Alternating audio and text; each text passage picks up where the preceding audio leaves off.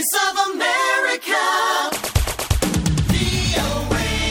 የኢህአዴግ ስራ አስፈጻሚ ኮሚቴ የይቅርታና የክስ ማቋረጥ እርምጃ እንደሚወስድ በወሰነው መሰረት እስረኞች ከእስር መለቀቅ መጀመራቸውን ጠቅላይ አቃቤ ሕጉ ለአገር ውስጥ መገናኛ ብዙኃን በማስታወቅ ላይ ናቸው።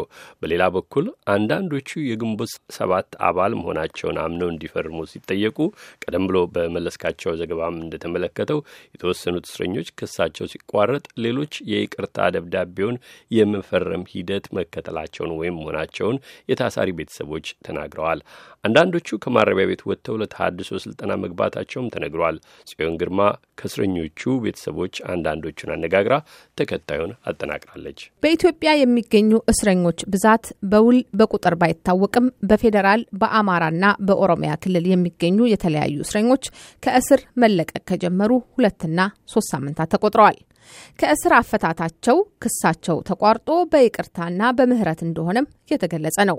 ይህም ሆኖ ግን በሀገር ውስጥ የእስረኞችን ጉዳይ የሚከታተሉ የግለሰብ መብት ተሟጋቾችና ዓለም አቀፍ የሰብአዊ መብት ተቋማት አሁንም ታዋቂ የፖለቲካ ሰዎችና ጋዜጠኞችን ጨምሮ ቁጥራቸው በውል የማይታወቅ የፖለቲካና የህሊና እስረኞች በየእስር ቤቶች ውስጥ እንደሚገኙ የገለጹ ነው። ከታሳሪዎቹ መካከል አንዱ ከሰኔ 12 2003 ዓ.ም ጀምሮ በእስር ላይ የሚገኘው ጋዜጠኛ ውብሸት ታዬ ነው።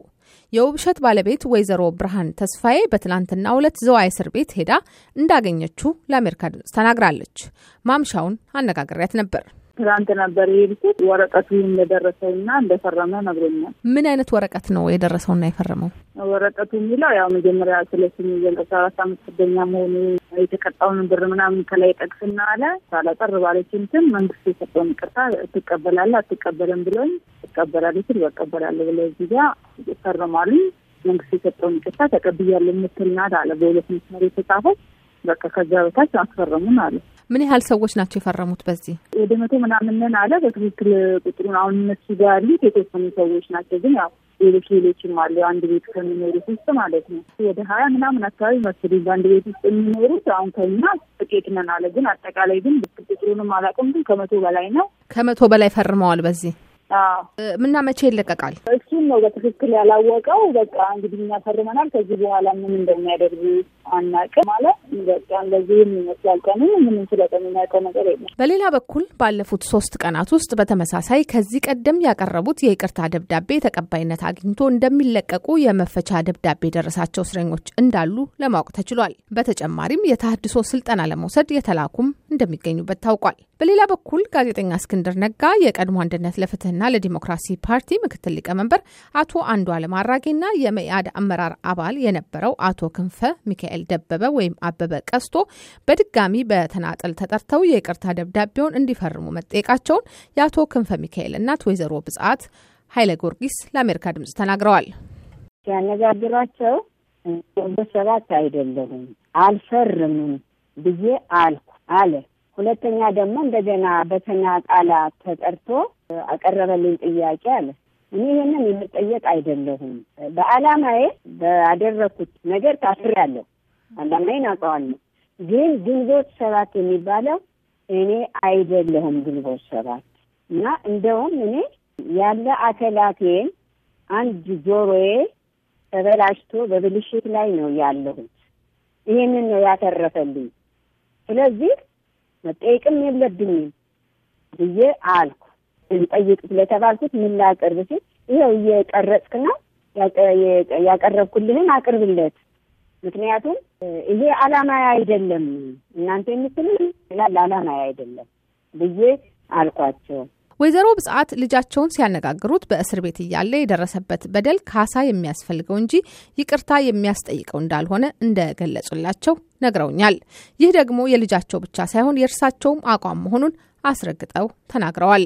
በጣም የማዝነው 2010 የካቲት 1 ቀን እፈታለሁ ብሎ ለመላው ዓለም የኢትዮጵያ ሕዝብ ጭምር በተናገረው ቃል ሕዝብም ሆነ እኛ እርግጥ ደስ ብሎናል። በሁለት እንደገና እነሱን ተጠያቂ አድርጎ ፈርሙ ማለት እኔ በእውነት ነው የምላችሁ ለኔ ለግለሰቧ እንኳን ያሳፍረኛል።